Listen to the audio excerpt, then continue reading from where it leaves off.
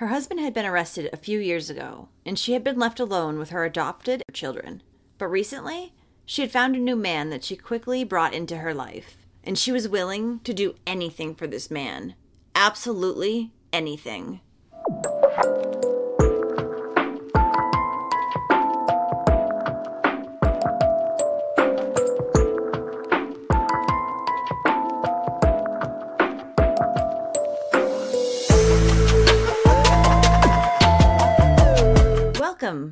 Welcome back. I'm Cassie, and this is A Wicked World.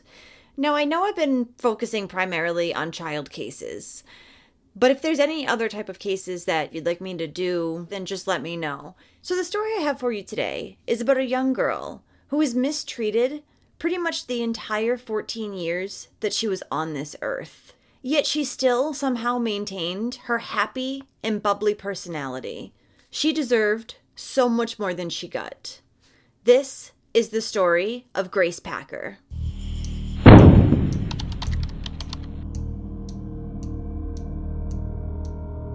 Grace Packer was born on August 14, 2001, to her mother, Rose Hunsicker, and her father, Rodney Hunsicker. She also had a brother named Josh, who was 3 years younger than she was. Grace was a warm and caring girl who would always try to befriend the kids in school who didn't have any friends.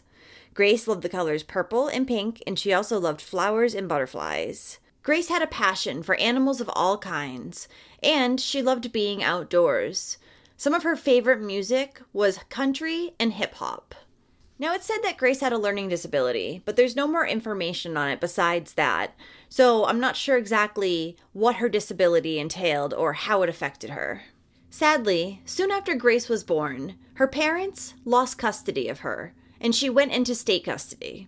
Grace's parents had lost custody of her because they were unable to provide a safe home. This was in part due to her mother's mental illness and her father's intellectual challenges. It's also said that she was sexually abused by other family members. Shortly after her little brother was born in 2004, Grace and Josh were sent to live with their new foster family, Sarah and David Packer. At the time, the couple lived in Allentown, Pennsylvania, which is about an hour away from Philadelphia. The couple had cared for dozens of foster children in the past, and Sarah actually worked as an adoption supervisor.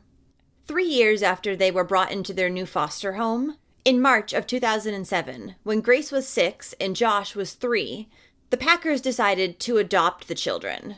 So now Grace and Josh were part of the Packers family. But unfortunately, the way that they doted on Josh was not at all like how they treated Grace. In fact, Sarah would often scream at Grace, hit her, mentally and physically abuse her, confine her to either her bedroom or the basement, and just generally mistreat her. Also, Sarah, knowing that Grace had some learning disabilities, would always yell at her to just be normal. And many of the other foster children that the Packers had in their home at the time noticed that Grace was being treated much differently from her brother. A few of these foster children had actually reported this back to Child Services, that Grace was being abused, but I guess clearly nothing was done. In September of 2010, the police showed up at the Packers' house. They were responding to a call that they had received, saying that David had been sexually abusing Grace along with another one of her foster siblings. He was arrested for his crimes. Grace's foster sister, David's other victim, would come out and talk about the abuse that she had suffered at the hands of David. She would say that he made her wear revealing clothes, and he would force her to sleep in the bedroom that was directly across from his. Sometimes he would even tether her or chain her to his bed for long periods of time. And the assaults were going on for years, so there's no way that Sarah didn't know about it. Now, the reason the police finally caught on to this was because the Packers had fostered a new foster child. And while the girl was in the home, she got kind of a weird vibe from David. Wonder why. So she decided to look into his cell phone. When she did this, she saw pictures, as well as videos of David abusing the foster children and Grace. She quickly alerted other family members, and the police were called. And a year after his arrest, David Packer would admit to abusing Grace from the time that she had come into the home, when she was only 3. Now you're probably wondering, well, what about Sarah? Did she get arrested? Nope. Sarah was simply indicated by Childline, meaning that she had been investigated as a perpetrator of child abuse, and that she had known it was going on in the Packer household. But for some reason, she was never charged in relation to any of her husband's crimes. And despite all this, Grace and Josh were allowed to remain in the home with Sarah. Unbelievably. She was not allowed to foster any more children, though, after that, but still. After this, Sarah also lost her job as a Northampton County adoption supervisor. So going forward a few years, in 2013, Sarah met a new man and moved him into the house with her, Grace, and Josh. This man was named Jacob Sullivan. And just a side note, this was 2013, but she didn't actually officially divorce David until 2016. Just saying. When Sarah and Jacob had first met, Sarah said that he was originally Grace's biggest advocate, but as she put it, she educated him, and that soon changed. On July 11th, 2016, Sarah contacted her local police department and reported the now 14-year-old Grace as missing. She told them that she had stolen $300 from her and then ran away. She also made sure she told the police that Grace had done this in the past, which I don't believe she actually did. And Sarah most likely told police this so that they wouldn't take Grace's case as seriously. And I'm sure she was hoping that they probably wouldn't look any further into it. Just consider her a missing runaway teenager. She'll come back. So police began their search for Grace, but as the investigation progressed, Sarah had refused to answer their phone calls, and when they showed up at the family's home, which was located on Tennis Avenue, they found that it was now vacant. So police made an appeal to the public for anyone to come forward if they had any information on Grace's disappearance, and now what they were considering to likely be her murder. Sarah also hid Grace's disappearance from other family members. They ended up finding out through the media. So needless to say, Sarah was not acting like a mother who had a child that had just gone missing. In fact, an investigation would uncover that Grace and Josh had been pulled out of school, and only her brother had been re-enrolled at Quakertown Community School District. So while Grace was missing, Sarah had decided to move her family to the Richland Township, and she hadn't told police about this at all. She also refused to share any photos of Grace with the police for months after her disappearance. Then 3 months after Grace disappeared, in October of 2016, a group of hunters would come across a dismembered body in a wooded area in Luzerne County. The body would later be identified as Grace Packer. The investigators on the case immediately announced that Sarah was now a suspect. Until they could prove that she had murdered Grace, though, she was to be charged with child endangerment and obstruction of administration of the law. And the month after Grace's body had been found, in November of 2016, it was discovered that Sarah had cashed over $3,600 worth of Social Security disability checks that were intended for Grace. At that time, investigators also came across a letter that had been in amongst Grace's school things. It was typed out, addressed to her family, and it was an apology, saying, "I'm sorry for being a burden." She then goes on to say that she's leaving her family. But investigators knew that this letter was not written by a 14-year-old. It was clearly written by an adult. Then it was discovered that Jacob and Sarah had actually been in a polyamorous relationship with a woman by the name of Catherine Albright. Authorities finally uncovered this because in January of 2017, Catherine had actually discovered Jacob and Sarah in the bedroom of their home. They had both overdosed in an attempted suicide pact. Later, when Jacob awoke in the hospital, he told staff that he was responsible for Grace's murder, and he also implicated Sarah. Jacob Sullivan was arrested and charged with 19 different crimes, including kidnapping, homicide, rape, and conspiracy. Sarah was also charged with 17 crimes, including homicide, kidnapping, conspiracy, and abuse of a corpse. They had confessed that Grace had been horrifically sexually abused by the couple before they had murdered her. Jacob would say that the sexual assault and murder of Grace had been planned by both him and Sarah, and the two had been planning it for over a year. So back to this third party, Catherine. Catherine had actually been in a relationship with Jacob and Sarah for 18 months at this point, and she was also a social worker. She, however, was never charged with any crime, though it would be discovered that she had lived at the house, so...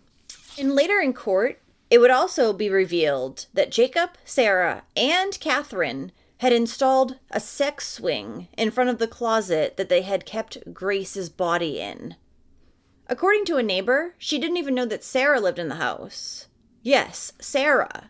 Because apparently Catherine and Jacob were the two that seemed to be living in the house full time. She didn't even know about Sarah's existence, so... Why Catherine didn't get charged with anything? The Bucks County District Attorney, Matthew, would say, the hours and days leading up to her murder were probably the most horrible and traumatic thing that any person should ever have to experience. In the many months leading up to Grace's murder, Sarah had actually been grooming Jacob to sexually assault Grace. And Sarah had also been putting sleeping medication into Grace's pudding to make her groggy on occasion. So 3 days before Sarah had reported Grace as missing, July 8th, 2016, Sarah and Jacob had driven with Grace to their new home in Quakerstown. Once they arrived, Jacob struck Grace in the face quite a few times, leaving her with a cut lip. The couple then took Grace up to the attic, where Jacob would sexually assault her, while Sarah watched on. And when Grace would look to Sarah during this attack for help, Sarah said to her, "There's nothing I can do. This is your life now." Jacob would also tell detectives that he got off on the idea of Sarah not helping Grace, and he believes that Sarah also got off on it too. After the couple had assaulted Grace, they bound her wrists and ankles with zip ties.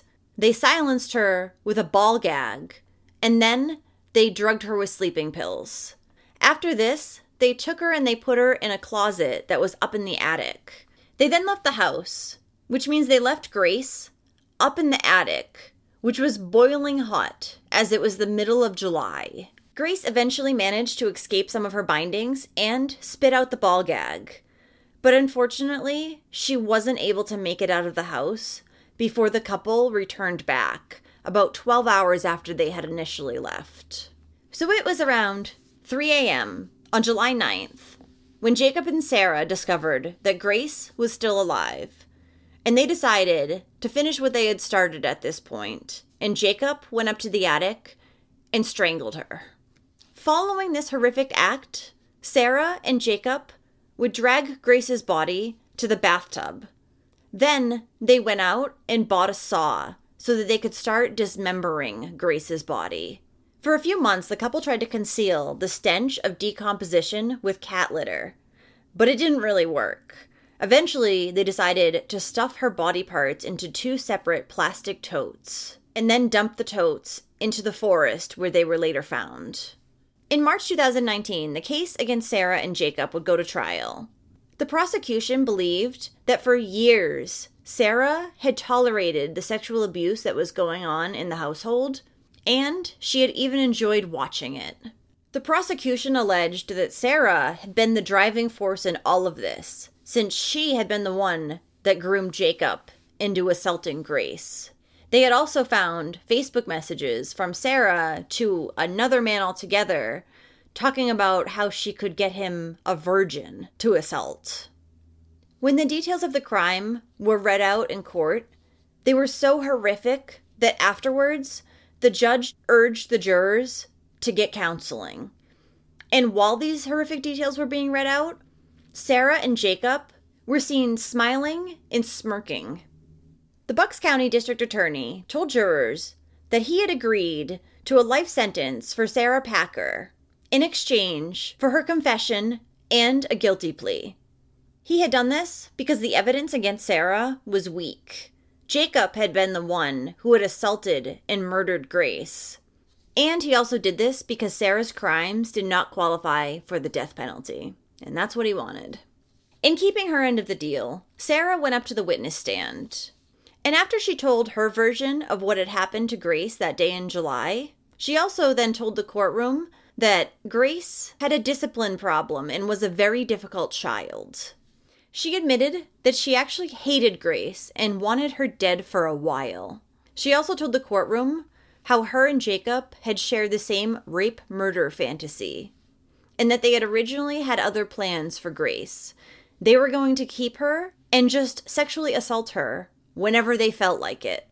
Sarah would also say that she participated in these acts against her daughter because she didn't want to lose Jacob, and she got carried away. Jacob would state that Gracie was a nightmare and the couple just wanted her gone. But they still wanted to receive the monthly checks that she was getting. Of course they did. While he had been in custody, Jacob Sullivan asked that he be put in protective custody because he was fearful of the other inmates. Oh no. Though it's not said if this request was actually granted, I don't think it was, but the judge pointed out that Jacob was now living in fear of the very same torture and abuse that he had put Grace through. The judge also could not help but tell Jacob that he had no soul. So Sarah pled guilty to Grace's murder and was given the agreed-upon life sentence. Jacob pled guilty to the sexual assault, first-degree murder, and a few other smaller offenses related to Grace's death. The prosecutors were seeking the death penalty for Jacob. The defense, of course, just wanted life in prison. But after deliberating, a Philadelphia jury gave Jacob the death penalty. He had zero reaction when this was being read out. Grace's relatives would also testify about the impact of her murder. Her cousin Carrie would say, "It sickens me to know that Grace was abused, tortured, and literally thrown away, like she was a piece of trash. Grace is in a better place now, free from evil and pain." In a statement read by detectives, Grace's younger brother Josh, who was then 14 at the time, said the only way he can bear his loss is if adults know Grace's story and then act to prevent child abuse. He said that if his big sister was told that she could save children's lives by giving her own, she would have asked, "What do I have to do?" He went on to say, "Watch out for all the kids, so a loss like Grace's loss never happens again. Do your best to help kids who can't help themselves." The Pennsylvania Department of Human Services said in a 2019 report in regards to Grace's life and death that the state's child welfare system was simply overwhelmed at the time and in need of more accountability. Yeah, you think? Repeatedly, the report on Grace indicates that she was sexually assaulted. The report also mentioned how Grace had been attending behavioral health services. However, the main issues, such as things like her sexual abuse, had never been talked about during these sessions. On January 16, 2017, many people gathered to honor Grace Packer's life. Many people who never even knew her. The Abington community wanted to find a way not to lose sight of the person that Grace was, and not just all the horrible details that had been shared about the way that she had been murdered. The community had also raised more than $12,000 to put towards Grace's memorial service, and it was held at the New Life Presbyterian Church. Attendees at the service said they felt drawn to know more about Grace Packer as a person. Grace's biological mother, Rose Hunsicker, also attended the memorial service. She was visibly upset the entire time and said, "Her memory and smile will never fade away." I'm a mother. I will protect my children. And I feel very hurtful and very, mad at myself for not being able to protect Grace. When she, was in that hot attic dying by herself, she was alone, taking her last breath. She was alone, being raped. She was alone, I couldn't even imagine the feelings that little girl was feeling. I can't imagine any feeling that little girl was feeling. Well, from my perspective, you know, as being a biological mother that lost her child, you know, it's hard. I want people to realize that I'm not, you know, the bad person that Miss Packer put me out to be. I was young, I was a teenager, you know, I made mistakes as a parent. You know, there's not one perfect parent out there. There's not one perfect person out there. Everybody makes mistakes, and you know, if I could go back in time and have a time machine, I would fix them mistakes. I would do the same thing. I would fix every mistake that I made, you know what I mean, just so my daughter would be here today. And that tears me up with guilt. It tears me up with anger on myself. You know, I feel that I'm a failure as a mother, as a woman, you know, because I wasn't able to protect my child from any harm, you know, like a mother should protect her children from any harm and any danger that come their way. And I feel, you know, I feel guilt, and I feel like I'm a failure for that. There's a lot of, you know, deep down emotions that I'm going through that I have to deal with to try to get through this. Like, I've been trying to stay behind her for everything. Like, it's hard for me to do it. See, I'm the father of the child, and I'm going through the same thing. I just got to stay strong for her, you know. Like, she cries and I see her cry, I try to back it off. Like, I try to keep it in. It's hard for me to keep it in. She's crying. It's like it's hard for us to do everything. It's just the saddest thing that I ever had to endorse. I got through my mom's death like a little champ, but this one, I don't think I'll be able to get through. It's going to take many, many, many years, if I ever do, get through this. Many years. An $8.9 million settlement was reached on behalf of Grace's estate. It was against 3 defendants who had provided foster, adoption, and behavioral health services to Grace throughout her life. Oh, and a little bit of good news here at the end. In May of 2020, 47-year-old Jacob Sullivan died at a local hospital after a major blood vessel ruptured. That's a little bit of karma. Well, thank you for listening to all of Grace's story today. I'm a little bit aggravated that the girlfriend, Catherine, didn't face any charges. She lived in that house. She had to have known about the abuse that was going on, and she lived in the house after Grace was murdered, when her body was upstairs in the attic in the closet, a closet that she also used. I forgot to mention that. And she didn't know? She definitely knew. And poor Grace, all that she had to go through in her life, and she seemed like such a sweet young girl. And then after all the abuse that poor girl had gone through, these psychopaths went and took her life too. So if you do like true crime and you want to hear it from me, then don't forget to hit that subscribe button below. And turn on those notifications too, so you'll know when I upload a new video, which is 2 to 3 times every week. Thanks for watching A Wicked World today. Until next time, take care guys. Bye.